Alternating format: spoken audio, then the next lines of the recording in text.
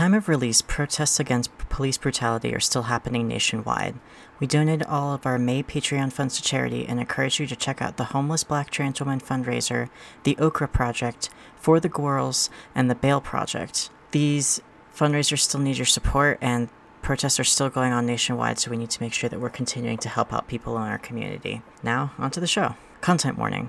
This episode of Will It Homestuck contains adult language, complete spoilers for the Adventure Zone balance arc, Merle High Church's horniness, and Naruto. Listener discretion is advised.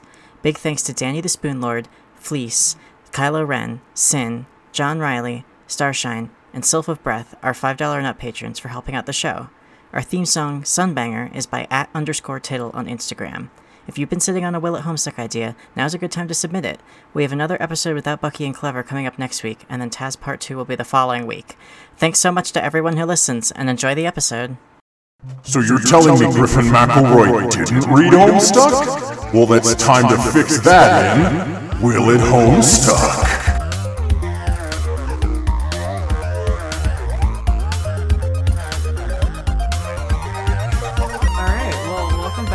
Homestuck. This week we're covering the Adventure Zone. The beloved balance arc of the Adventure Zone specifically. It's taken a hot minute for us to get through listening to all of the Adventure Zone, but we got here. With this episode, we have now covered 2 of my 5 favorite pieces of media, like ever. In terms of pacing, I think we're on track. We've only been going for 7 months now. Yeah, it's a while. We're past the halfway point to coming up on a year. Past the 6-month mark, which is exciting. We're going to do like a Halloween episode at some point. We're thinking of doing the Magnus Archives for the Halloween episode, but I don't know if we're going to be able to get through that much podcast by Halloween. Yeah, it'd be a lot. It took us a minute to get through this. Yeah. 69 incredible episodes. Nice. And we had both listened to it before. Mm-hmm. I haven't listened to the Magnus Archives, and you've listened to an amount of it. Yeah, I've listened to some.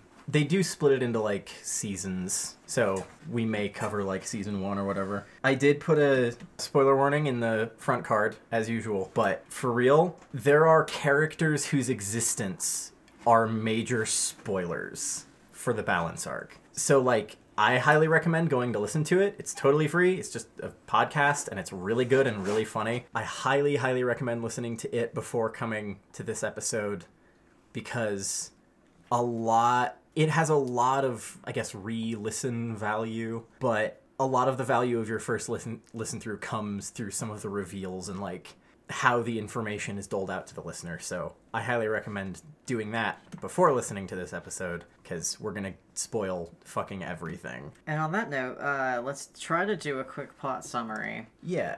So the Adventure Zone balance follows the McElroy family playing a game of Dungeons and Dragons, playing the dwarf cleric Merle High Church, the human fighter Magnus Burnsides, and the elf wizard Taako, no last name given. I think they joke that his last name is Taaco, and his first name is Taako early on. That's the fanon for sure, but yeah, I like to think he's a Beyonce. Played by their dad, their middleest brother, and their oldest brother, respectively. The youngest brother is the DM and plays all of the other characters. Griffin boy. Baby boy Griffin. It follows their misadventures, mostly misadventures, through a series of different kind of inspired adventures through to their fantastic finale. It starts with a classic goblin dungeon crawl, which doesn't end up having as many goblins as it could. It has Clark, it has a goblinoid. It's got Ymik, and it's got a couple nameless goblins in the bridge fight scene. But then it ends with somebody who's sadly not a goblin. Yeah. It has a train murder mystery, like what would be an Agatha Christie murder mystery if these 3 weren't so, like, tasteless. These 3 boys could hold themselves back from just killing so many NPCs. A Fast and the Furious car chase battle thing with a bunch of heists, and they try to not do a murder. They aren't entirely successful. A lab like a space horror, like a space horror movie. Mm-hmm. Kind of like those stuck on a ship with something chasing you through it kind of thing. Except it's not scary at all. It's like it should be scary, except it folds out more like more. It feels like very much like a point and click adventure game to me. Actually, a little bit, yeah. How it comes across. I would love that as a fan game, especially with the Vocaloid music that's dropped in there. Fucking LucasArts. That would be. I'd play that. I'm not even a point and click girl, but I'd play that. A Groundhog Day time loop puzzle involving a lot of cool lore. A lot of neat lore. And finally, just the Dark Carnival. Just the Dark Carnival. They put the Dark Carnival in the show. It's the Dark Carnival. Then it takes a hard loop backwards to do a rerun of the century before the show, because our characters lived through that in a section that we call lightweight TTRPGs are fun, actually. I like to call it, please stop making fun of Griffin. He'd never designed a game before, and it's actually a pretty solid system. It works for what they were doing, which was telling a story. Mm-hmm. Like, they were trying to get through a whole bunch of story. That's why it's railroady. Shut up, Reddit. The overarching plot connecting these arcs is that there are these 7 grand relics that are uber powerful magical items that bring people into their thrall and kind of mind control them into using them for destructive purposes. And they are hired by the Bureau of Balance to recall these relics and quote-unquote destroy them. Because for some reason, these 3 idiots are the only people who supposedly can resist the thrall of these items. I guess because they're too stupid. Like, I guess it's just because they're too dumb. I mean, that's not why. We'll get into why it isn't, but that's not why. So they gather 6 of the 7 relics over the course of this whole thing, and we'll get into what those are and what they do and stuff as we go. If you haven't listened, again, by this point you should have listened to the thing, because we're not going to stop to explain a whole lot after the summary. And it's revealed that their boss, a woman named Lucretia, hadn't been destroying them at all. She had been gathering them and absorbing their power into her staff, which is itself the 7th relic, because she, the Trace Horny Boys, as they call themselves, and 3 other characters, are actually interdimensional aliens who have been outrunning a reality-consuming monster for the past century, and she had wiped the main character's memories in order to gather the relics that they made, in order to stop the universe-eating hunger once and for all. It's actually kind of convoluted once I start saying it out loud. Yeah, it's because you're approaching it from a bunch of different directions all at once. It's not super straightforward. Like, they escaped from their home plane, and they escaped from this monster. It chased them for centuries. Their last-ditch plot was to break up this ultra-powerful MacGuffin that they had been chasing and that had been resetting every year-long cycle. And it worked for a time until it turned out that this uber-powerful MacGuffin, even when it was broken up, could still wreak a lot of havoc in these relics. So these relics are each a piece of what's called the Light of Creation, which is basically the tool used to create reality. And so even like small pieces of it broken off, which is what the relics are enough to cause entire wars and genocides and all sorts of havoc. So Lucretia decides, well, the guilt over doing this is killing my friends, so I'm going to wipe their memories and then hire them to help me gather them back up, because they wouldn't do it if they knew, because they're set in their morals and stuff. So she basically tricks them, gathers them all up, and then they do one final big fight against the hunger, and I cry every time, because it's really emotionally affecting storytelling. Guys, it's really good. It's really good. And here's where I'd like to posit my interpretation of upon which axis the story of the Adventure Zone Balance arc is told.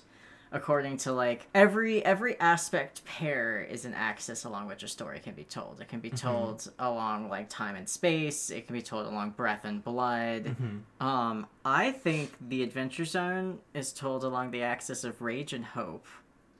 I think there's a lot of both of those things in this story. I haven't classified any of our main 3 as rage bound, but every single one of them is touched by rage, I think. And if we go with Esther, O Pacifica, or Pacifica O, O Pacifica, her aspect on aspects, that's the interplay between unchecked destruction on the rage's end and unchecked growth on hope's end, the scalpel that cuts the cancer out and the cancerous growth. And I think that's kind of like the Light of Creation is it's neutral because it's not sentient that it is. It is. But it's not actively good or bad. It's kind of chaotic, and it just wants to be desired and used, and mostly desired, though. Well, that desire links it to hope Yeah. Because it's about want, and it is a tool for bringing things into existence. Like, right. that's hope. Whereas, like, I actually have the hunger also classified as kind of a hope, sort of. Because it's also kind of the bad end for hope, in the sense that all of those people decided that they had exactly an idea of what reality was, and they made it that way through their faith in what was true. It reads very much as Rage to me, in that, and I haven't read Esther's work yet. You've linked it to me, but I haven't gotten around to it. But in Optimistic Duelist's idea of Rage, where it is this rock bottom, like, you are aware of reality because reality is rock bottom and you're at it.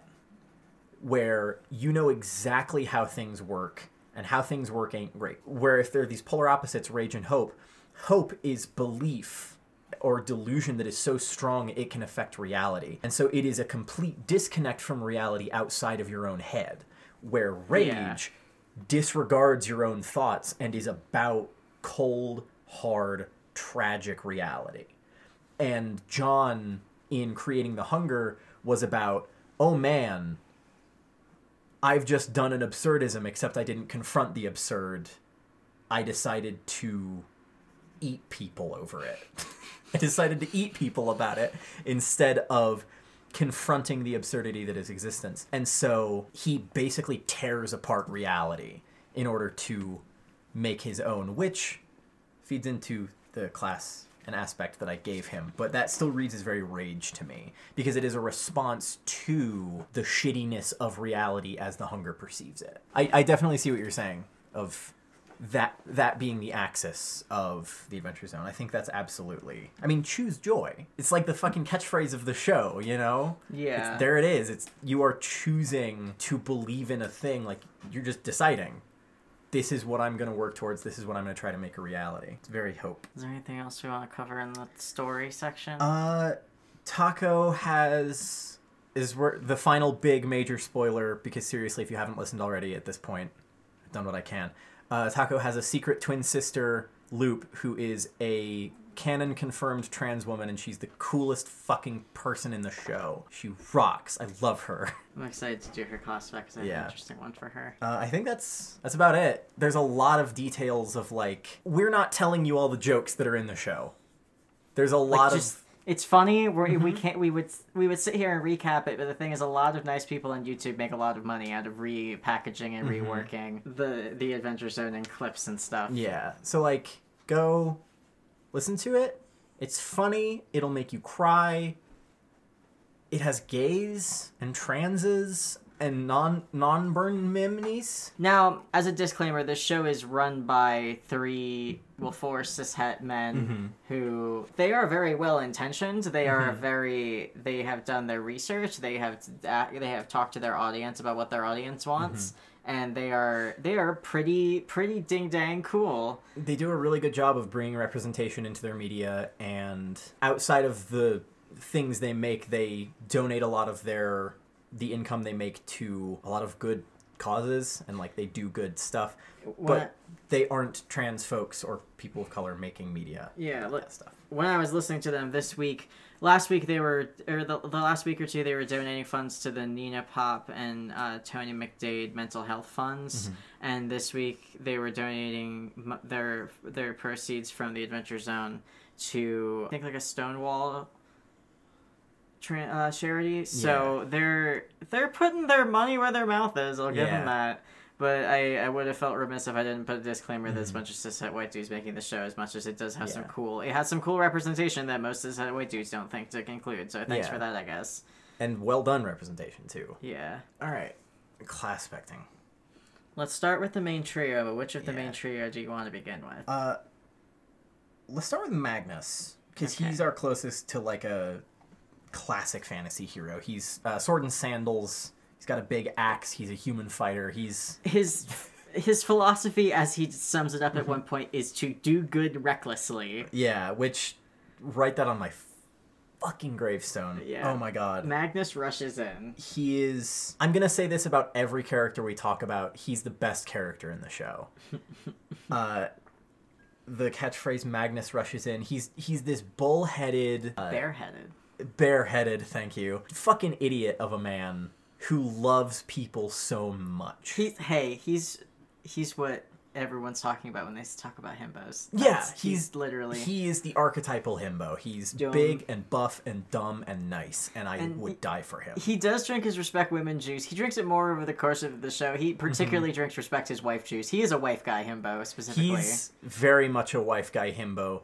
In what I will say is probably the best handled dead wife subplot probably ever, because she shows up and gets speaking lines and she's still a character, and I don't know, it's definitely not for everybody, and if you're not into that kind of thing, I get it, but at the same time there's something about the tone of how that subplot is delivered that I don't know, I like it. It's compelling and I'm into it. He does good things, but mostly he does good things for glory and because he doesn't want to be weak to some extent. He does nice things for people. Like it's especially nice. It's especially good if the things that he do happen to benefit people. But it's not always because it's for people. Sometimes it's because he wants to do something, anything. There's a lot to be read into his need to be doing something about a problem, even if that's making the problem worse. And it kind of leads me to wonder what would have happened to him if he hadn't had his happy ending shattered, because he would have been stuck in a town as a blacksmith, antsy and wanting to do things. But he had an adventure that ended with a happy ending that he just went on even after, like, that was post Mind Wipes. Like, he had and it was taken away from him, and then he had to go on and, like, become an adventurer. And that's due to, like, some retconning stuff that they had to pull in order to, like, get Magnus to where he was at the start of the show. Yeah, the canon of the show is loose. The canon is loosely ad-libbed and put on a nice big pile that we get to flop onto, like a bunch of nice autumn leaves. He's the most connected to what the player character set out for that character from the beginning, because he kept around the most original characterization. I mean, he's the most consistent because he's just a fucking self-insert for Travis McElroy. Yeah. I think of Magnus Burnsides, and it's just me photoshopping abs onto a picture of Travis. They are the Travis's same person. Head on Dwayne "The Rock" Johnson's body, and hand him an axe. Yeah. That can cut down one tree in one swing per day.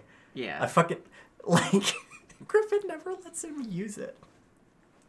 Like, I think he uses that functionality once over the course of the show. So which one of us do you want to go first? Because Magnus is one of the couple of characters that I'm still waffling on. Like, I'm still not quite sure about. I'm tentative on his class, but I think he's definitely a blood player, and I have him as an heir of blood. He has the most connection to a traditional life. He's got his rustic hospitality. He's the most friendship oriented out of the three of them. He's the first to say, like, wait, was he the first to say, so how's everybody doing on the adventure? That was Taco. But he's definitely the most relationship oriented. Yeah. Like, a lot of his history is defined by the gaining and loss of close, intimate relationship that I'm so fucking excited to get into in shipping. I have a blast shipping with this show. Blood player. I think I can complete that for you because I had a class but not an aspect. Okay. I think he's a Knight of Blood. Yeah, I didn't want to give him... I didn't want to diagnose him with Karkat, but the problem is he is so firmly in the middle of all these different archetypes that, like, we have that section where we go and we diagnose the first cat, and the thing is that we run into a lot of Karkats as well. There are a lot of Knights of Blood. I have always thought Karkat is, like, compared to the rest of the trolls, Karkat is very much... He resembles other characters in other media more than any of the other trolls do. He's easy to flesh out with air quotes because there's so much peripheral characterization that happens to characters like Karkat that we can kind of fill them in. And then the direction that you fill that in kind of defines the direction of your fan in Karkat. But there's a lot of different rom-com and hero pro-tags that share a lot of stuff with Karkat that make it easy to fill him in. My first connection that I make to him, and this is, I admit how fucking hilarious this is, but the first connection I make to Karkat outside of Homestuck to other characters is Sasuke. It's because of the super bare bones anger, repression, and tsundere. Because those are the baselines of characters like Karkat. I guess somebody did come to Magnus's hometown and kill his entire town and family and destroy it, and then he ran away and had to become an adventurer. So yeah, I guess so. Yeah, I mean, like, I guess so. Sasuke was the beginning of an archetype, and there are people who've written essays about it. Has Travis McElroy watched Naruto? Absolutely. Are you kidding? Of course he has. I have Magnus as a prospect dreamer. I think that is correct. Because he's up and at 'em, you know? I agree with that a lot. He's very proactive. All right, let's do our next one. Okay. Merle. So, this was coincidental, but I think it really works. I'll go first for Merle because you highlighted the axis of hope and rage here. I think Merle is a seer of hope. Intriguing. I think you could definitely argue rage. You could definitely argue that Merle is like a prince of rage or something like that. But and they have talked about this, the boys have talked about this on the Adventure Zone before, where the thing they focused on with Merle when it came to get story heavy and character heavy was his crisis of faith and his relationship with Pan and his religion. And so I basically dove in and looked at, okay, what is his relationship with his faith? And I think that a lot of his relationship with faith is something that because this is like my 4th or 5th listen through of the show, because I fucking love it. And I relate to Merle more and more every time I listen through. And a lot of it is because he had this religious framing that he had, right? That he was raised in, which I don't really have in common with him, but his backstory. And at some point, for a lot of reasons, he basically said, okay, this isn't something that, like, sparks any... joy. Well, not... Like, it doesn't fill me with the energy of zealous. It doesn't make me zealous, right? It doesn't fill me with the energy to go preach it out and that kind of thing. But I do need it. So I'm going to choose to follow it. I'm going to make the decision to put effort into this way of life and see if I can wring any meaning out of it. Like I'm fucking squeezing water out of a rock, right? And he does. And so I see that, I draw a connection to Rose and her determination to be an agent, to have agency. And she decides, when she makes a decision, she fucking decides. And she dedicates herself to it. And so that kind of brings me to think of him as a seer. I think that was all pretty spot on. I had that like his character is based around like faith and belief, experience, wisdom, healing, also horniness. Mm-hmm. I definitely juggled him as a life player. I mean, it's just like the problem is that like so much of his characters that he's horny. Not even that he's horny so much as just he's a very sexual person. Yeah. Because I don't see him as having a lot of like. He's not randy. He just talks about sex a lot. He thinks the most of other people. Yeah, he thinks the most of other people out of the Trace Horny Boys, but he's also self-centered. They're all self-centered. He wants to go with the flow, and I think I had him as like a passive class for sure because I thought that made the most sense. I also have him as a prospect dreamer. I had him as Durst. I think he's very much got that like, oh, you know, everything's fine. Like, it's all good. It's all fine. I don't have to worry about it. I don't have to think about it. It's fine. Kind of like prospect. That's fair. Feeling to him. I can definitely see it. I put him Durst because he's very much a pessimist. I think you can be a prospect dreamer and be a pessimist. I mean, like, Terezi, Vriska, Karkat, Gamzee, and Tavros, that's true. Solix are all... Okay. Prospect dreamers. I can see him as a prospect. I'll buy that. Okay. TAAKO Taco. Oh, the boy. The boy. So him and his sister are the ones that I actually wrote a bunch of notes for before I lost momentum. You should start, because I have notes for each and every arc of his, so... Okay. Taco cares about himself, his well-being, and having attention on him. He cares about Loop, but, like, there's at least one moment, and I think in particular it's the moment where she disagrees with him, where he just kind of expects her to go along with him because he thinks of them kind of as a unit, and I don't think that, like, I think he cares about his sister, but I think he's definitely very self-centered. Mm-hmm. Absolutely. He has that quote where he says other people are dust to him in a certain extent after living through a century. And like I think it's important to note that like that's not how everyone comes out of that situation. A bunch of the other IPRE members don't come out of that thinking that most sentient beings that they run into are akin to dust. But it's all about Taako. It's all about Taako. He needs eyes on him. Yeah, He needs credit given to him. Yeah, he chooses the meaning. He chooses the meaning, and the meaning is him and is himself. I think he's a Durst dreamer. I don't think that there's another option in that regard. Yeah, absolutely. I think he's a heart player. Ooh. I think that sense of self and self-centeredness and, like, that everything's filtered through the Taako lens, I think that makes him some kind of, like, heir of heart. I think I think I have Bard of Heart or Heir of Heart. I think one of the two. Like, the Bard kind of, like, his sense of self is kind of, like, no, maybe, sorry, Roger Bard. Roger Bard. His sense of self is kind of, like, both taken away or destroyed in part due to, like, actions outside of him and actions other people take. For the most part, he kind of turns in and doubles down when stuff goes wrong. And if it weren't for people reaching in and out to him, he would turn in and double down. And that's kind of why I think the Bard of Heart made the most sense. A Durst Dreamer Bard of Heart. I think he's... I don't know. He's certainly acting in his own self-interest, and I guess that would make him active and would make him a prince. So I guess I could be diagnosing with true Dirk. I don't know. I have him as a passive class anyways. He hates philosophy too much to be Dirk. Well, that's the philosophy isn't a part of the hardiness. It's a part of the Dirkiness. That's what I mean. Like, he can be a Prince of Heart, but he's not... I don't think he's true Dirk because he's not quoting Nietzsche. I mean, he's got Dirk's claspected Dreaming Moon is what I meant by that. Not that he was actually literally Dirk. Much in the same way the people that we diagnose as actually literally Vriska don't all have to be LARPers. Yeah. Okay. I can definitely see Heart Player.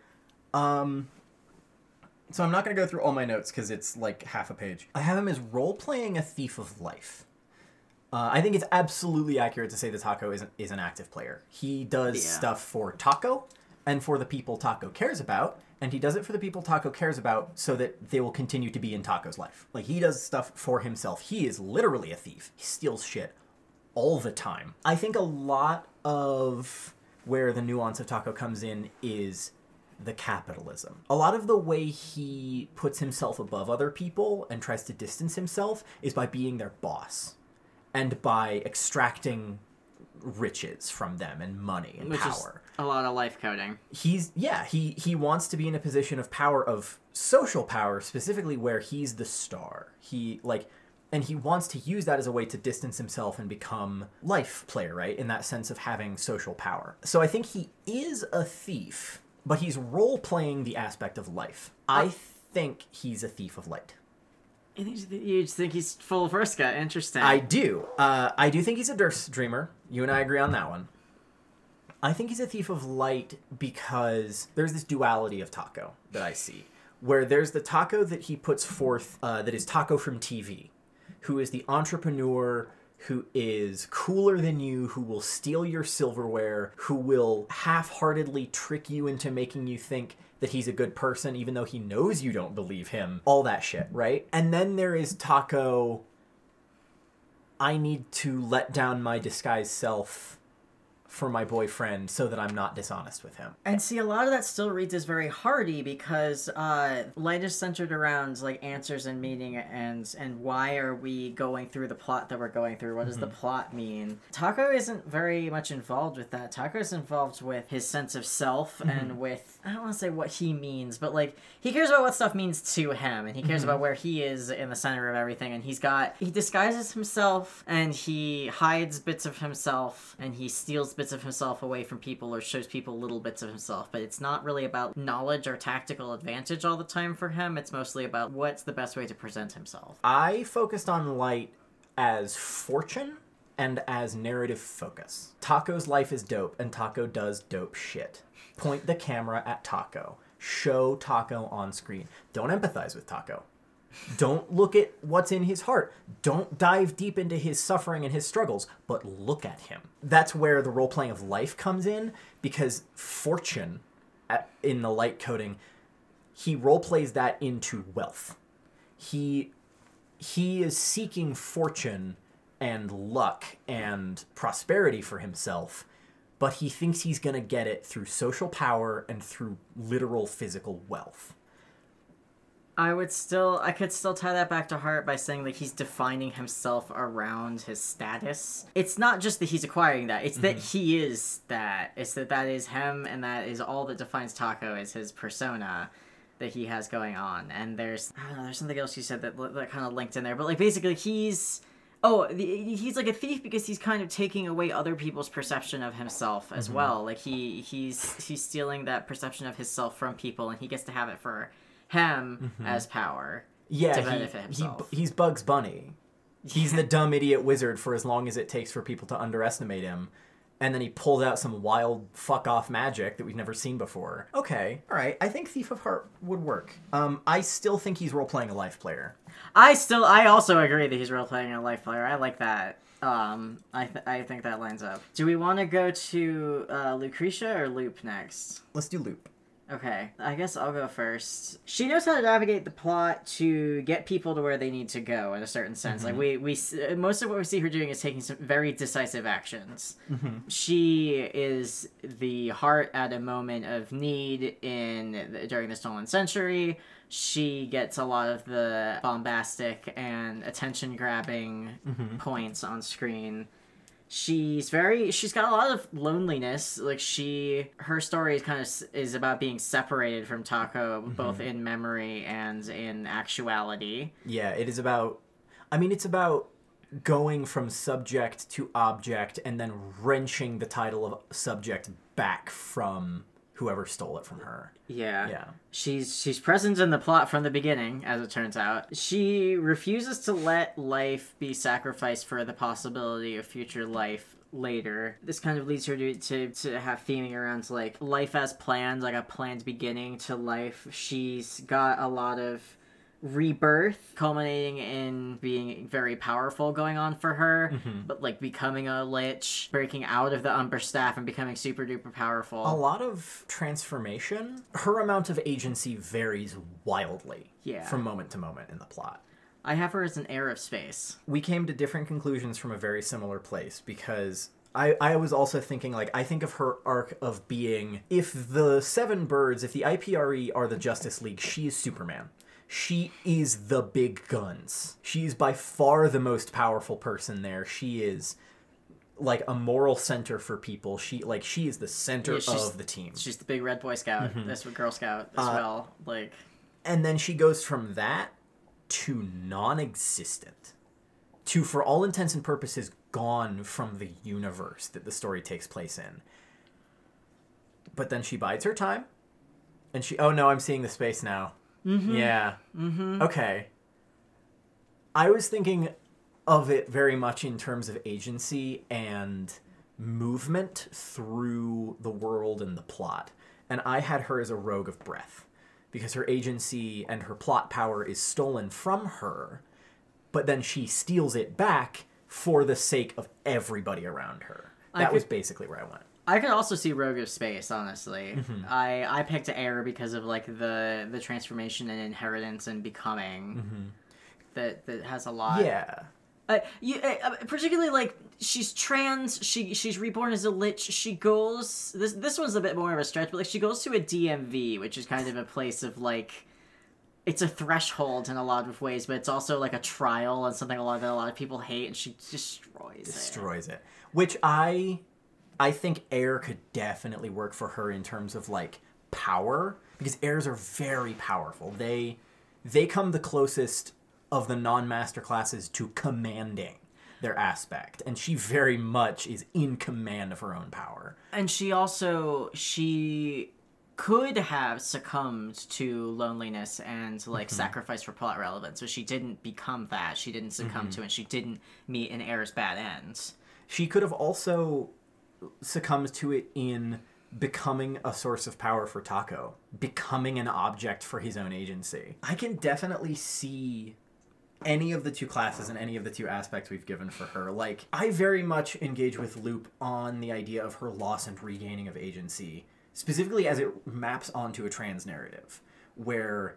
And note that one of the cross-sections that we gave here, if we have air, space, Rogue and Breath is Heir of Breath. We could just straight up diagnose her with June. Yeah. Because, like, she has already transitioned by the time we meet her. Right. We never see a pre-transition loop or a pre-coming out loop. She is this fully realized person right up until the moment circumstances align to steal all of her power and all of her ability to choose away from her. And I think the breath versus space part of it is going to tie into whether you think her story is more about what the story means or how the story works. And given that she gives that big speech right at the final battle of the Stolen Century, I still think that piece of evidence could be used either way, but I think it leans more into meaning and therefore more into breath, because she's the one who inspires everybody at the end. Her emotional core is repeatedly what inspires people to do the right thing. Yeah, she is an inspiration for other people. Ooh, what if she were a maid or a sylph of space? Or of breath, I mean. A maid or a sylph? Yeah, probably a sylph, in terms of inspiring agency in others and being a source of it. I think she's still an active class. I think she's still very much acts in her own self-interest a lot of the time. Like that's something that she and it does happen more in the beginning, kind of more when, I guess you could say, she's acting more like Taco, when she still is like, well, I want money back from Greg Grimaldis and I want to blow up a DMV.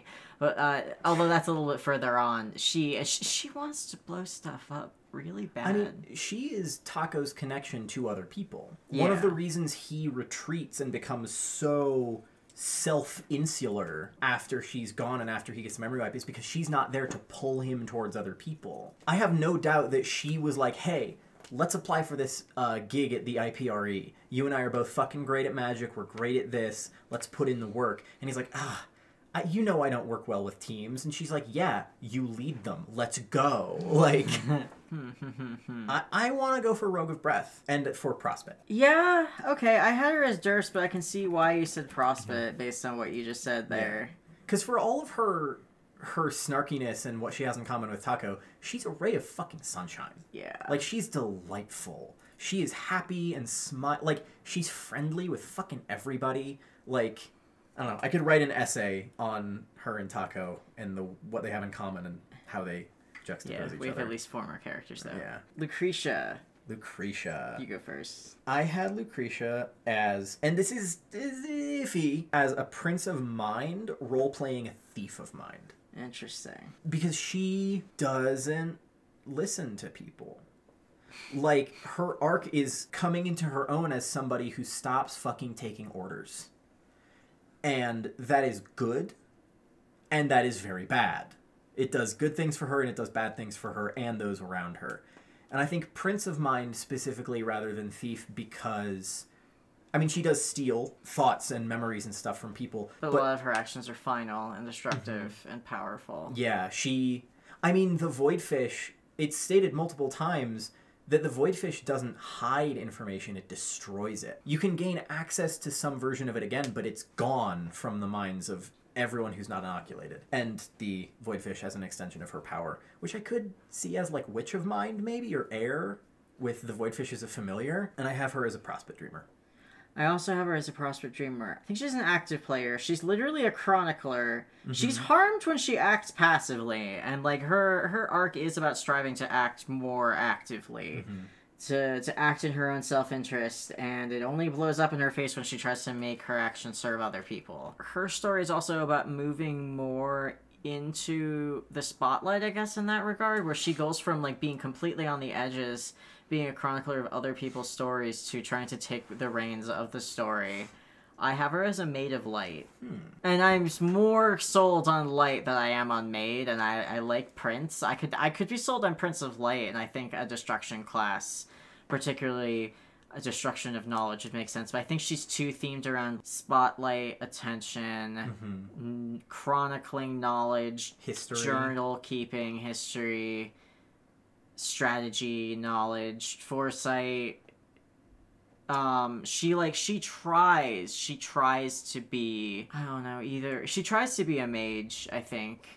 I think she tries to be either a mage or a seer. Like, she tries to go all in on that knowledge class, and especially to be passive, but she can't. I think she definitely tries to be a seer. Yeah. Could I convince you for Witch of Light? Yeah. Because, I mean, the Voidfish is connected to her as, like, an extension of her will and her power. She changes knowledge for her own sake. And she changes the focus of the narrative. Like, if we take it in chronological order of, like, the order of events in universe, whole Stolen Century is going this one way, hopping world to world, planar system to planar system. And then when she finally takes control, it veers off to the left, and suddenly it's a small-scale adventure story about, like, reclaiming these objects of power. Like, it turns into a different kind of story when she decides to act in her own self-interest. And she changes the trajectory of the story. Using her familiar. Yeah, I like that. Okay, cool. Davenport. I think he's a passive player. I think he acts in the interest of other people. The best spaceship pilot to ever live. He asks at the trial, don't we have the right to a little wrath? Haven't we earned a little wrath? I fucking love that line. He's focused on home and his identity, which is stolen from him, and his identity is centered around the home that he never gets to return to. When he thinks of like his favorite place out of all the places to travel, he thinks of the place that he left, the place where he grew up, the place that he cannot return to. I have him as a rogue of heart, because his sense of his identity is stolen from him. I have him as a Durst Dreamer. I just put him as an... Okay. I also think he's a Durst Dreamer. Yeah. I focused on his absence from focus. I thought maybe Doom at first, but I straight up think he's a Sylph of Void. I think that he helps others. I mean, he is a background butler character. He is outside of the spotlight, and he helps the main characters from that position of darkness, of lack of focus. This is where he becomes a lot like a lot of other Homestuck characters, where that's kind of all there is textually for Davenport. Like, we don't get a whole lot from him, and so it's up to us to figure out and kind of make it up and take what little we have and build on it. I don't know, I think taking his lack of spotlight and turning it into something meaningful for him is the direction I went with it. Yeah, I like that. Cool. Barreled? Barrels. Do you want to go? Yeah, and this was a little iffy because I thought blood, I thought heart, I thought breath, that, like, he would fit in a lot of stuff, just like he could be a lot of different D&D classes. But I settled eventually on Mage of Space. I went with Space because of its associations with science, because he's the chief science officer, and Mage because he's a very smart person. He has a lot of plot knowledge. He knows a lot of what's happening behind the scenes in terms of plot mechanics, but he doesn't share a whole lot of it. And so that knowledge and that lack of sharing it, Mage of Space. And Durst Dreamer. I also have him as Durst. I also have him as a mage. I thought he was a mind player. If mind means that the bigger picture is the meaning, then he is focused on the goal, which is the ongoing mission of the IPRE, basically. That is kind of all that matters to him, and then he's focused on loop, and that is all that matters to him. Yeah. And that's the picture that's the meaning that he's found, that he's going to focus on. He doesn't care much about himself. He's willing to sacrifice his body and his mind over and over again for it. He'll play whatever role he needs to play. Very Terezi. It's not as much about identity or persona. He will be whoever he needs to be to get the job done. I can see Mage of Mind. Yeah, that's what I had. Oh, you did? Okay. Yeah. I couldn't remember. Durst Mage Mind. Yeah, that makes sense. And then I have, like, the Hunger / John Hunger. I had John and Angus as my last two. Yeah, okay. I think Angus is a life player. Interesting. We know he's born well off. He's already well off. He's he's associated with the detectives, and he's kind of like, Angus is a boy who has a lot of privilege in order to move in the world as a young boy who is not... Dude, you're telling me that this kid isn't, like, 10 seconds from my father will hear about this. Anyone who, like... The reason that or his grandfather, I guess, he's so self-assured in the fact that he is the world's greatest boy detective. There's something... No child is that assured He gives me big like Artemis Fowl vibes. No child is that assured without knowing that nothing's gonna happen to them. He's a very nicely dressed little lad. He's a fancy lad. He has nice clothes. He's a little rich boy, and he's a life player. I think he's a Mage of Life specifically. I can definitely see it. I have him as a Page of Breath. Big page. Oh no, Frank. no doubt he's a page. Yeah, I could also you could sell me on Page of Life. I think Page of Breath, because he's a little protagonist boy. He just slots himself right in there as boy wonder Angus MacDonald, greatest detective in the world. You could convince me of Light for him, where he just keeps popping up. Yeah, or Blood. There's that Blood. meme of like blood players just show up. I could see Light because of his knowledge and tactics and like knowledge supplying. He's very tactical. He's a passive light player. There's a lot of light players. He could be role playing a light player. Yeah. He wants to be a life player for sure. I think you convinced me like Page of Life. He's probably role playing a breath player because he's literally emulating the protagonist of a novel he likes. He is role playing the heir role. If Heir of Breath is the perfect protagonist role, like he is emulating protagonist. So I think he could role play Heir of Breath, but he's a Page of Life. Yeah. Okay. Finally, John Hunger, Prince of Hope, Thief of Rage. Intriguing. Same outcome-ish, different classes. I had him, I think, as a thief of space before you proposed the Axis of Hope and Rage. But then I realized, like, if he is the opposite to Merle, if they are foils for each other, then it makes sense for him to be Rage. And I saw the arc of the world, Merle. Like, his whole fucking speech, like... I think he has a lot of hopiness in him in the way he started out, in the sense that like the way that he became the Hunger was very hopey. He was very he did delude people into becoming the Hunger basically, into believing that the way he you know what, now that I'm saying that is ragey, like the way that he thought was the only way it could be, and it was diminishing people's ability to think for themselves and to see any other option. That is rather ragey. When I gave him Thief, I was also going... Thief, Rogue, and Prince Bard are the four classes that invert the aspect that they're assigned to in some way. That's part of why I assign people rogues sometimes, is where I see them subverting the imagery of a specific aspect without going all the way to its opposite. And so I think he's a Thief of Rage because he's taking reality.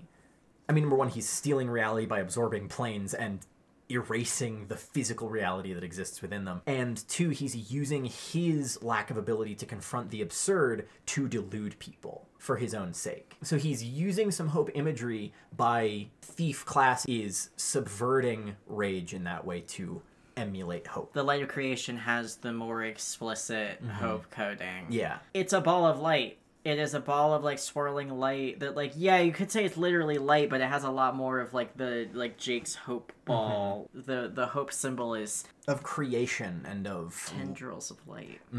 Okay, alright, okay. Any other characters we want to, like, lightning rounds? Killian is a Durst Dreamer and a Doom player. Carrie is... a thief. No, is a rogue. Is is a Breath player... and a Prospect Dreamer. Rufio. Carrie is literally just Rufio. You just gave her Rufio. Oh, she's literally a rogue D&D class. Yeah, that's right. Yep. I didn't think that. Johan is also Void. Yes. I think he's a Bard of Void.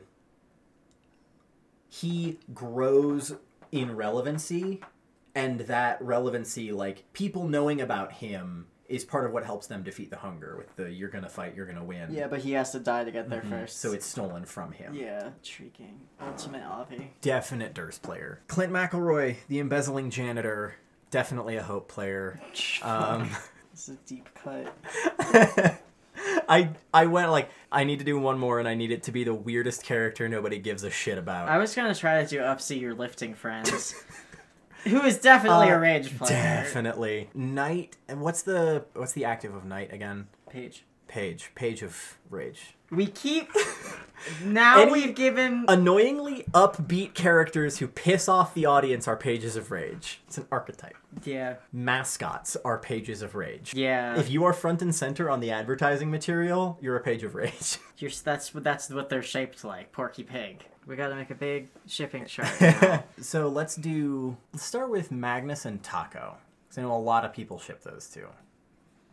Magnus and Taco. Yeah. I don't see it. Trace Hordy Wars has the opportunity for like multiple gay ships in the sense that we have multiple male characters that we spend a lot of time with, but like there's nothing in the way that any of them interact that leads me to want to ship any of the main three together. I see Magnus and Merle, like, I'm not compelled innately by their dynamic to be like, ooh, these two should kiss. But I see, like, shipping art of those two sometimes. Like, I'll just come across it and I'm like, fuck yeah, this is great.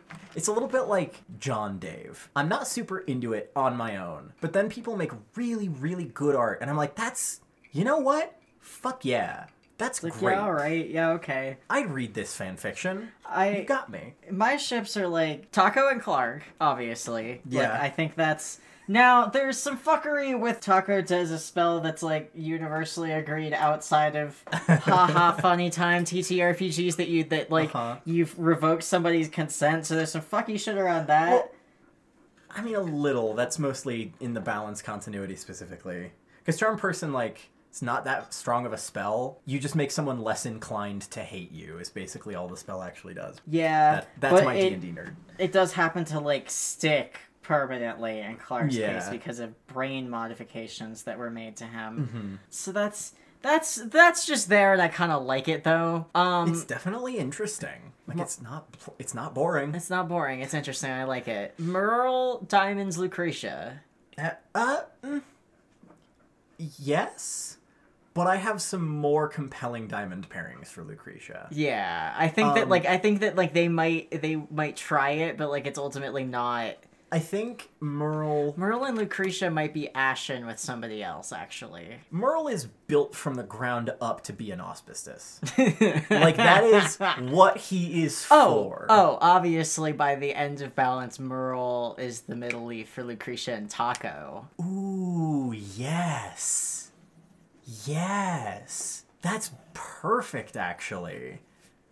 Yes. I think that's the first Ashen group that I've ever been into. That's really good. Because there's really juicy drama between Lucretia and Taco because they both are completely justified. Mm-hmm. And Merle is like one of the only people who like could even remotely wade into that shit. Loop is too biased and too much in the middle of that. Magnus is too dumb. I think Davenport is too wronged by Lucretia to be able to like take a neutral stance in that. I think Merle's the only person who can do it. This is showing my hand for my Lucretia pairings a little bit, but I think it would be a fucking Sophie's choice for Loop to have to auspicize that. I do not think she could. Like, there's no way that comes out good for her. She couldn't do it. It wouldn't work. No. Loop and Taco might have used to have had a Moira allegiance. I don't think they do anymore. I mean, it's definitely one of those areas where Moira allegiance has a lot of bleed over with, like, close friendship. Yeah. Right? And so, like, yes, I can definitely see it. I'd read 10,000 words about that for sure.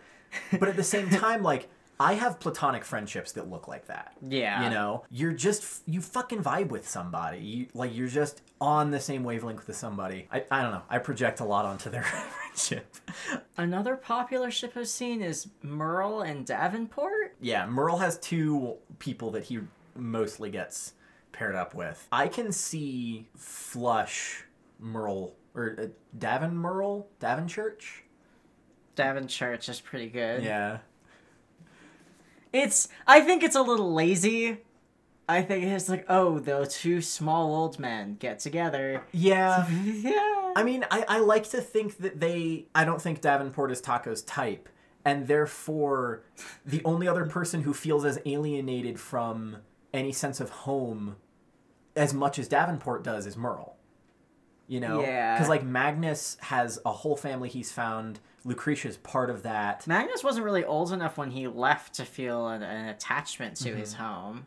Or like losing Ravensroost, like that's a loss, but he recovered from that sense of alienation through the B.O.B. and the Trace Horny Boys and like reconnecting with people and forming a new family. Whereas Taco, Merle, and Davenport, they don't form close relationships like that. And so I think there's definitely a lot of similarities that Davenport and Merle have in that way, that I can see them bonding over that and being pale or flush. Yeah, I'd actually be more inclined to agree with pale Davenport than I would be to agree with flushed. I was saving Merle's pale quadrant for John, because I think they vacillate pitch pale. I think yes, but I don't think that there's like a sustainable relationship there. No, they definitely ended off... Well, actually, no. They go pale to pitch for a long time, and then pale right at the end. Yeah. Because John's last moments, they like bond yeah. again, and they're on good terms. Very good romance, actually. Yeah, like, I'm pretty sure that is how we are meant to read that. More old men gay romances. Yeah, More I'm fucking old into men it. gay romances. Magnus, Hart, Julia, obviously. Magnus chooses to not get in a relationship with anybody ever again after that. Like, that's... Yeah, I think Magnus's last relationship is... He is all 4 quadrants for Julia, Yeah. right? And after she dies, he doesn't have that with anybody else. I'm about to commit gay sin and be very invested in a man-woman ship, but pale Magnus Lucretia is everything to me. I would die for them. Yeah, I do like that shit. I was on the pale Loop Lucretia train because, like, I think Loop is the only person who would forgive Lucretia quickly. She is. Yeah. Like, she shows up, he's like, Yeah. hey, Lucretia, it's all good. Yeah. Like, we're gonna talk about it, but, like, just ahead of time, we're good. Part of that definitely has to do with like her absence from the stage, I think. But but yeah, like pale Magnus Lucretia is kind of like the yeah. Because they're... I mean, the symbol, the object that symbolizes their connection is the Voidfish. Yeah. Yes. You know, like, they both have that connection to Fisher, and they... I honestly think, and this is a lot of my headcanons for Magnus, they bond over being wallflowers. I think early on, before he kind of comes into himself and gains actual confidence, the bravado Magnus puts on is a show.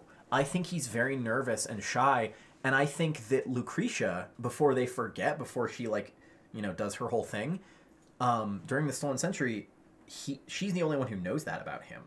And they bond over that, and they get really, really close, I think. Yeah, there's a lot of build up to their relationship, and I've seen some people shipping them flush, and I don't think that doesn't really jive with me. I don't think that Lucretia would. No, I think Lucretia would mostly be flush for women. Yeah, I think that's... So that's you presumably have flushed Lucretia. Yeah. Oh yeah, like yeah. Yeah, that's pretty good. Lesbians. Lebsbabs, yeah. Yeah. Now, Taco and Kravitz is canon. It's all well and good. Mm-hmm. It is pitch, though. Like, it's not flushed. They're pitch flush. They've got Dave Cat shit going on for them. They've got major Dave Cat shit going on.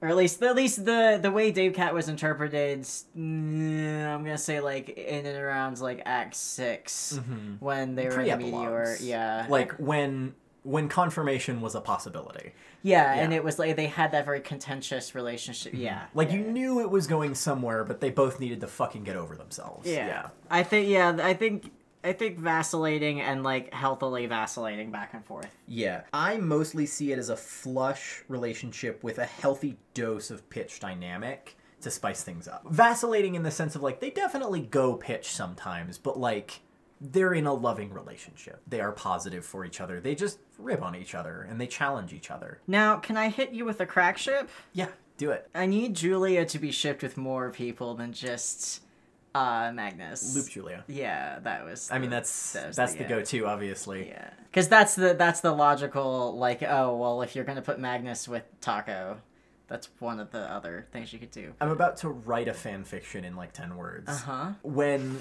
Kravitz first comes to Julia's soul and tells her about, like, hey, you're going to get a little bit more time with Magnus, before he gets the chance to, like, pitch the situation to her, she fucking lays into him, and he sees spades. And I think they have a short pitch fling right in that window.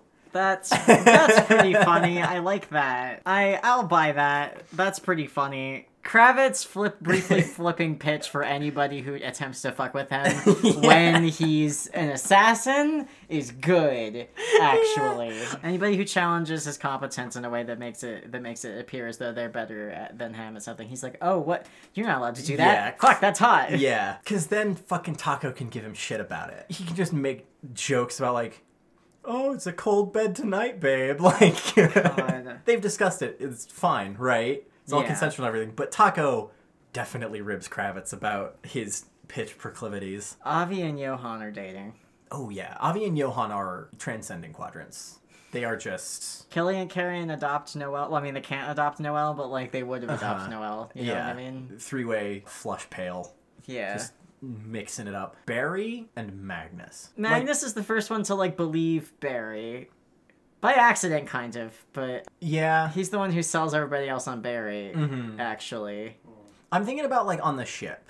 Because I very much have it, like, once Julia's gone, Magnus does not do any relationships. Like, he has really close friendships, and he does, like, recover and live a full life, but no romance. None of it. I think Magnus is Barry's first pitch relationship. And Magnus is the, like, the summer romance. Like, he's fiery, he's more than Barry can handle. But Barry's really excited about it. It's like, oh my god, I fucking hate this dude. The thing about Barry is that, like, there's nothing that convinces me that he and Luke would get along. Like, I know that, like, Loop's very sunny, and I mean, I think that they would get along, but, like, why would she date him? Because she loves him. I have seen relationships that are that relationship in real life. I see it because I've seen it. I mean, yeah, I have seen some of it too, but at the same time, I'm just like that, like, narratively, I think Loop is too... Barry's interesting, but, like, he's got this he's, like... There are a couple of different ways you could take Barry. He could either be a sad nerd, or he could be, like, an avenging, like, Punisher-type character, depending on which aspects of his whole shit you lean into. Yeah. And, like, neither of those it's incredible that he's both. It is incredible that he's both, and also a pianist. He's, like, the main character of Hitman, somehow. Yeah. But he's, like, balding and wears blue jeans. Yeah. Yeah. I see the Oh, he's Butler from Artemis Fowl. I'm sorry. Can't wait till I fucking understand Artemis Fowl. The Bloop Jeans dynamic it's a pretty simple inversion of the roles of a classic epic romance heterosexuality. Like, in any other story, Barry would be a woman, Loop would be a man, in terms of their dynamic, where Loop is fucking Odysseus, who goes off and leaves her love pining back home. Barry is dedicated to this romance, but he is I don't know how to say it without doing, like, a ha-ha dom sub joke. She is the proactive person in that relationship. Yeah.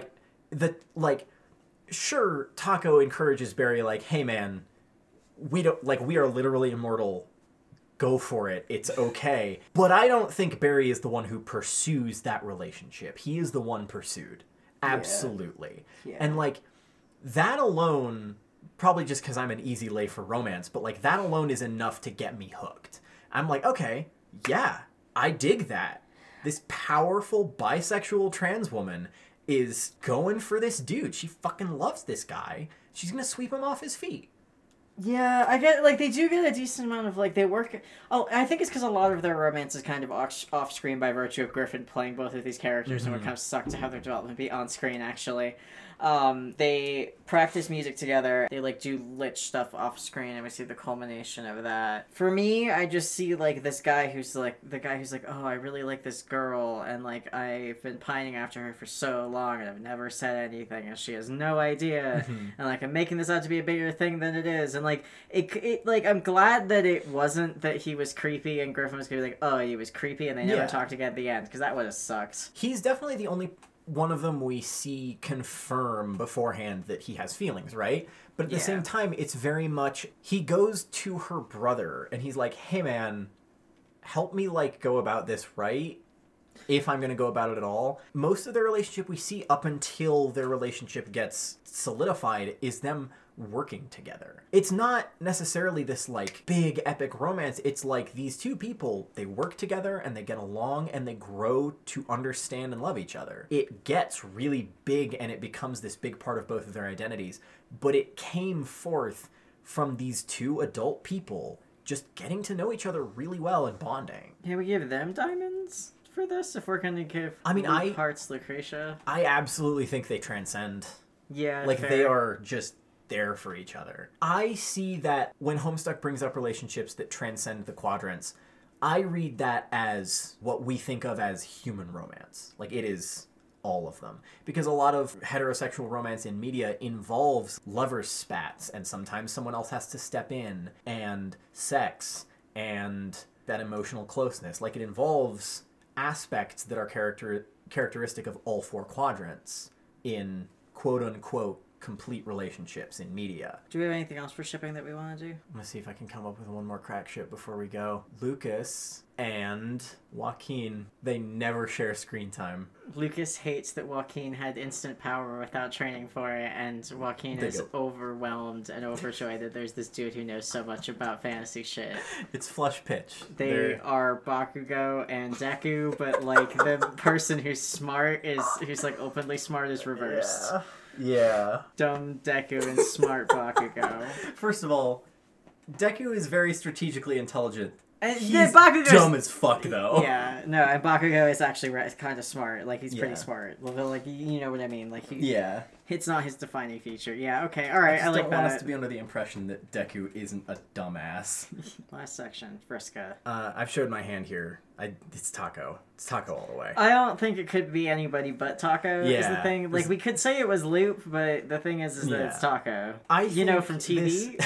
This might get me in a little bit of hot water, but I think it would be a mistake for us to call Loop the Vriska, because that would be falling into the trap of the Vriska is a woman in media I like. That's oversimplification, and it doesn't do justice to the complexity of either of those women. Loop's not morally dubious or complex enough to be Vriska. Loop has very straightforward in her moral beliefs. Yeah, she's straight up a hero. Like, she's a good person who does good things for good reasons. Like, she's not contentious in that way. She doesn't have a lot in common with Krista.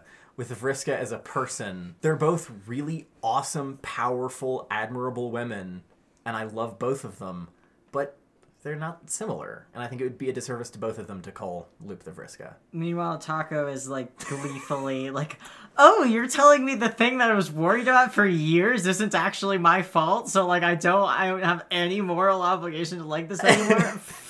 Now you can pay more attention to how great I am. Yeah, I don't need to feel bad about all those people dying. Like, as if guilt is the only thing you could ever feel at the death of another person. Like, he's just like, oh, well, I'm not responsible for it, so it's fine now. Yeah, like, that's the low empathy mood. Like, I've been there. Yeah. But it's also like, that's so Vriska. So Vriska. If you go back, if you offer her the chalice, and the chalice is like, hey, Vriska, it turns out that every time your spider mom ate somebody, it was like a synth version of you who went out and did it and then implanted the memories of doing it into your brain, and you never actually killed anybody. Like, that's how she'd react. She'd be like, oh, I have no guilt? All right, time to become the scariest motherfucker in this whole world. It is how she reacted in Pester Quest, because as soon as they killed her spider mom, she was like, oh, well, like, there's nothing wrong with me now. Like, everything's fine. There's no moral ambiguity anymore. Everything is erased. Yeah, I haven't played Pester Quest, so I don't know how it's framed, but that's Taco, baby. That's Taco, baby. That is very much the, like, I'm in this for me. I want to get rich, and I want to get rich because I'm awesome and I do dope shit, and I want to be able to afford to do dope shit. Vriska's damaged physically in some way, and the first thing she does is get something to fix that. Taco is like depretified, and the first thing he does is like, oh, I'll undo that. Yeah, magic. Yeah, I will sacrifice a spell slot. Yeah, like I will forever. Because I need to be pretty, because that's part of the attention that I need. I need it. In fairness, I'd do the same thing. I mean, yeah, fair. If I were ethereally pretty and then suddenly I was just normal. Mundane pretty, yeah. Yeah. Yeah, like, there's no contention here. It's Taco. It's Taco. It's Taco. He saves the world by choosing to work communally with people and decides to celebrate by becoming the CEO of a corporation. Like, it's... Leading to my Jane and Vriska parallels essay. Oh, yeah. I mean, life and light are next to each other for a reason. Fortune and wealth, they are part of both of those aspects, and that's why I go back and forth with... When I diagnose a light or life player, I waffle every time. I'm like, is this fortune? Is this associated with the narrative and with meaning and history? Or is this power? But they both involve money. They both involve wealth, literal fortune. It's Taco. It's Taco. We set aside 20 minutes for this bit. We're 5 minutes in and we got it. Like, it's Taco would wear red high top Converse. Taco does wear red high top Converse, but they're heels. They are the special kind of made, heels. Yeah, fucking with every outfit, and they lace up to the knees. They are like stop. They are ugly. God, he pulls them off. People draw Taco in all these nice, well coordinated outfits, and he's just a goblin. Yeah, is the thing. He makes fun of Merle for wearing jodhpurs, but like, shut up, man. You modeled what you wore after fucking Jared Leto, Justin. Yeah. Eat shit, Justin. It was a bad cut, Justin. You can choose other eccentric dudes to model your elf character after, as opposed to fucking Jared Leto. It's Taco. You know, from TV. It's Taco, like... It's Taco from TV. We could keep going, but that's it. Yeah. We know who it is. Okay, so the last thing we want to talk about is just, like, I don't know, Taz is, like, as a body of work, as a fandom, as how we like it, how we feel about it. As an independent genesis, or as independent genesis of Homestuck again. Yeah, Griffin McElroy hasn't read Homestuck, and for not having read Homestuck, there's a lot of Homestuck in here. Yeah, jumping from reality to reality. In a ship. To start over. Like the Layer Creation got a lot of Skaya-esque stuff going on with it. There's a main timeline that needs to be maintained. That's pretty generic. There's other stuff that has that in it. But, like, it's very Homestuck. You talk about your fandom experiences, because mine are, like, ongoing. Yeah. I'm still in it. Yeah, I'm not, really. I was an archive reader and got caught up in March of 2017. So I got caught up right at I think the end of the Suffering game. I think it was right before the Stolen Century started. I think that's about where I got on, too. It was either that or around the beginning of the Suffering game. Okay, yeah, it was the end of my junior year of college, and because I got caught up with it while I was washing dishes at a salad making place, because I had something to do with my hands, so I could listen to a podcast.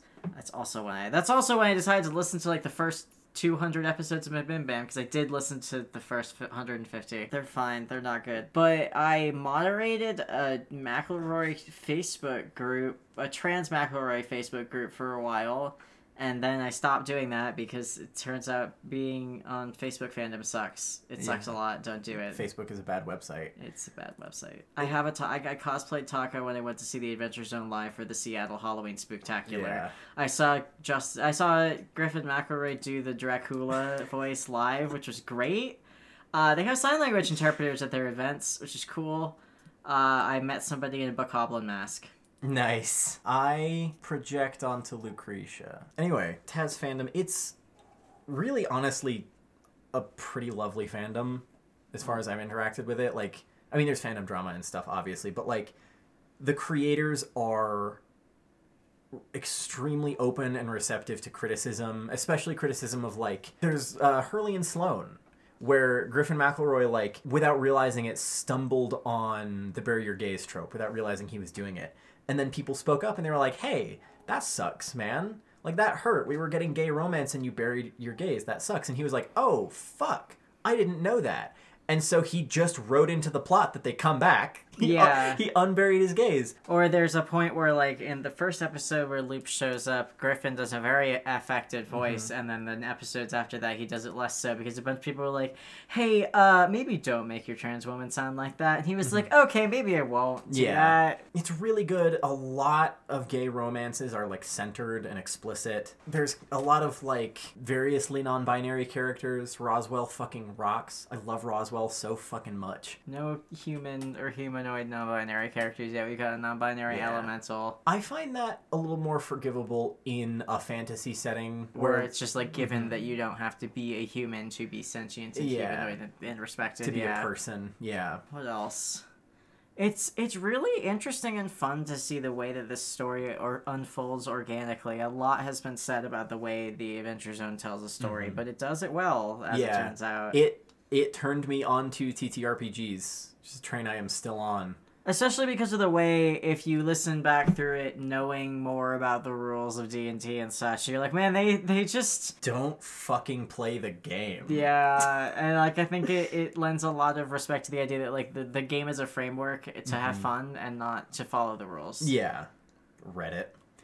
That's why, like, this, I remember how contentious the Stolen Century part of the episodes were, and how much people hated that they weren't playing 5e. But like, it was just a fun way to play a story. It's part of the reason why I like Friends at the Table so much. I think that's where Griffin got the idea, is because if you play any game, well, not any game, a lot of games other than D&D that are more story focused. They have a lot of fun mechanics for story, and Griffin did some thoughtful story things with the way he set up the Stolen Century. And like, I think the Adventure Zone balance arc marked a split in terms of tabletop podcasts as a niche thing, where there's Critical Role and there's the lineage from that, and there's the Adventure Zone and the lineage from that, where you can listen to it because you want to hear people play the game D&D. You want to hear initiative rolls, you want them rolling on a hex map, random encounters, that kind of thing. Someone recorded their normal home game, and that's one way to do it. But then there's the Adventure Zone style where you build something and you decide, okay, let's turn this into a central narrative. And let's start as a game to build things up and then move towards the narrative and away from the mechanics of the game as we go to get to, like, a more emotionally affecting ending. If you're not into that second thing, that's totally fine. But I don't think a lot of people understood that that's what was happening at the time. But nowadays there are other... I mean, a lot of them have been going since before the Adventure Zone, but they were popularized by it in terms of, like, people realize, like, oh... Hey, this is a format. Yeah, this is a way of doing this that's separate from the Critical Role, Geek and Sundry style. Yeah, because I was going to say Friends at the Table falls in the Critical Role sphere, but it's been going for at least as long as Critical Role. Stuff like the Magnus Archives, or like... The Penumbra podcast? Yes, Penumbra, where, like, some of them are outright scripted, but some of them are, like, improvised. Welcome to the Magic Tavern. Where, like, people use the format of improvisation and sometimes even gamed improvisation. I think all of the Penumbra is scripted, because it's scripted and it's scored and stuff, but then there's the more improv stuff. Like, there's also a split between, like, because it's not like the Penumbra podcast can't be funny. Yeah. There's a lot of points where it is funny, but it's the scripted versus the spontaneity. I have an hour-long essay of the Adventure Zone balance as genius, and here's why, just, like, floating around in my brain. I'll write it someday. Yeah, you stated, I think at some point during our listen through, that you considered Taz Balance to be, like, one of the greatest stories ever written. Oh yeah, absolutely. Like, it's fucking top. Yeah, I think it's good. I don't agree with you that it's one of the greatest stories ever written, but I think it's good. That's fair. I've read too many stories to think it's one of the greatest stories ever written. But I think that for the way that it was written, it turned out really fucking well. For the way it was written and presented at the time it was written and presented, it turned out well. It's definitely one of those cases where it just, like, hit me and it fused with my bones and, like, it's a part of me now. But, like, it does something to me that other stories don't. Even other stories that I love as much as I love it, you know? There's something unique about it. They captured fucking lightning in a bottle. I hope they can do it again. I haven't been keeping up with graduation. I haven't either. I haven't been listening to a lot of podcasts lately. That's part of the reason. Like, I dropped off. I was barely able to keep up with the end of Taz Balance. You know what makes it hard to listen to podcasts? The ADHD? Making a podcast. Making a podcast. Yeah. You spend a lot of your time editing. Anyway, we're about the end. I think, like we said in the card at the top, we're going to bi-weekly postings in case that wasn't obvious when we skipped a week. Otherwise, thanks for coming to our Adventure Zone class spectating. Next week, we're gonna make a session. We're gonna have some fun with it. Hopefully, I'm intrigued as to whether or not maybe we'll make them trolls. Maybe we won't. We'll see. We'll see how it goes. All right. Okay. Well, catch you later. Smell you later. Hey, thanks for listening. If you like what you heard, follow us at WillItHomestuck on Twitter. If you want to support the show, check out our Patreon or Ko-fi, both of which are at WillItHomestuck. Next week, we'll be at Stuck at Home Con, which you can find more about at sawcon.com or at StuckAtHomeCon on Twitter. Join us again on August 1st for Kingdom Hearts with Minty and Mo. The numbering system is going to get all jacked up because there's a Taz Part 2, but I do not care. Bye!